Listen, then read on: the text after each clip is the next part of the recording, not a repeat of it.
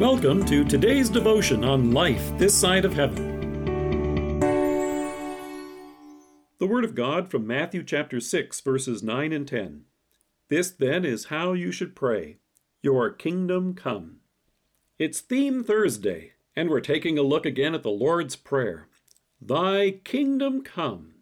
When you hear the word kingdom, it's hard not to think of castles and servants.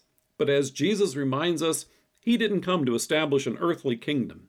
In John, he said, "My kingdom is not of this world."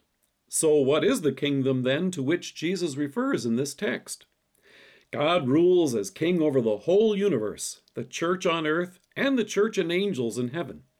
We don't need to pray for the first one, God's rule over the whole universe. That kingdom is already here.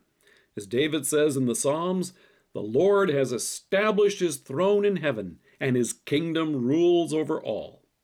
So, what is it we're praying for? Actually, we're praying for a number of things with these words.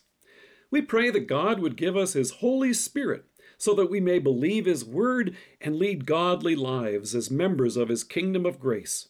As Jesus told the disciples, "The time has come. The kingdom of God is near. Repent and believe the good news."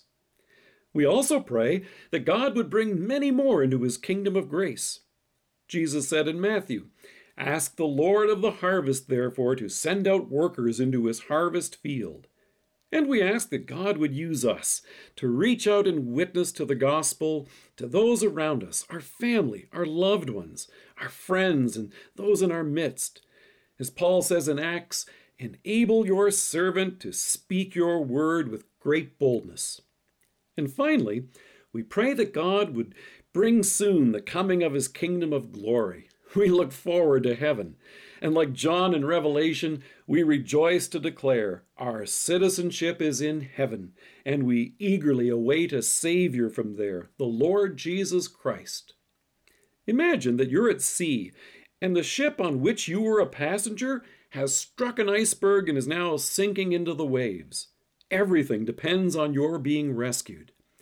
Imagine now that you spot a ship on the horizon that has come for your rescue.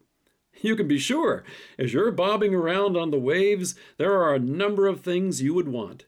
You yourself want to be saved. You want others to be rescued as well. And you want the ship to safely reach the home harbor. So here's what it means to pray, "Thy kingdom come."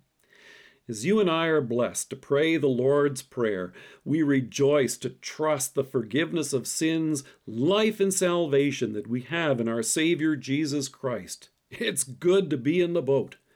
Now we're asking for three things in this request. Number one, we ask that God would keep us safe aboard the rescue ship of his church.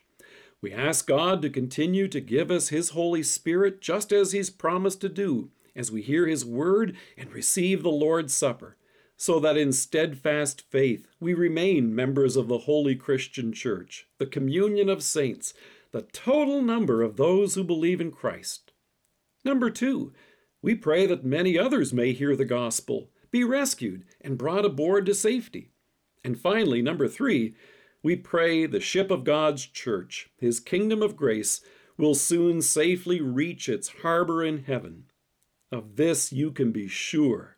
As Paul told Timothy, "The Lord will rescue me from every evil attack and will bring me safely to his heavenly kingdom." Let us pray. Loving Savior, thank you for rescuing me. Grant me your grace that I may always believe your word and follow you in faith. Amen. Thank you for joining us. If you're listening to us by podcast or on Alexa, we invite you to browse the resources that are available on our site at lifethissideofheaven.org. God bless you and have a great day.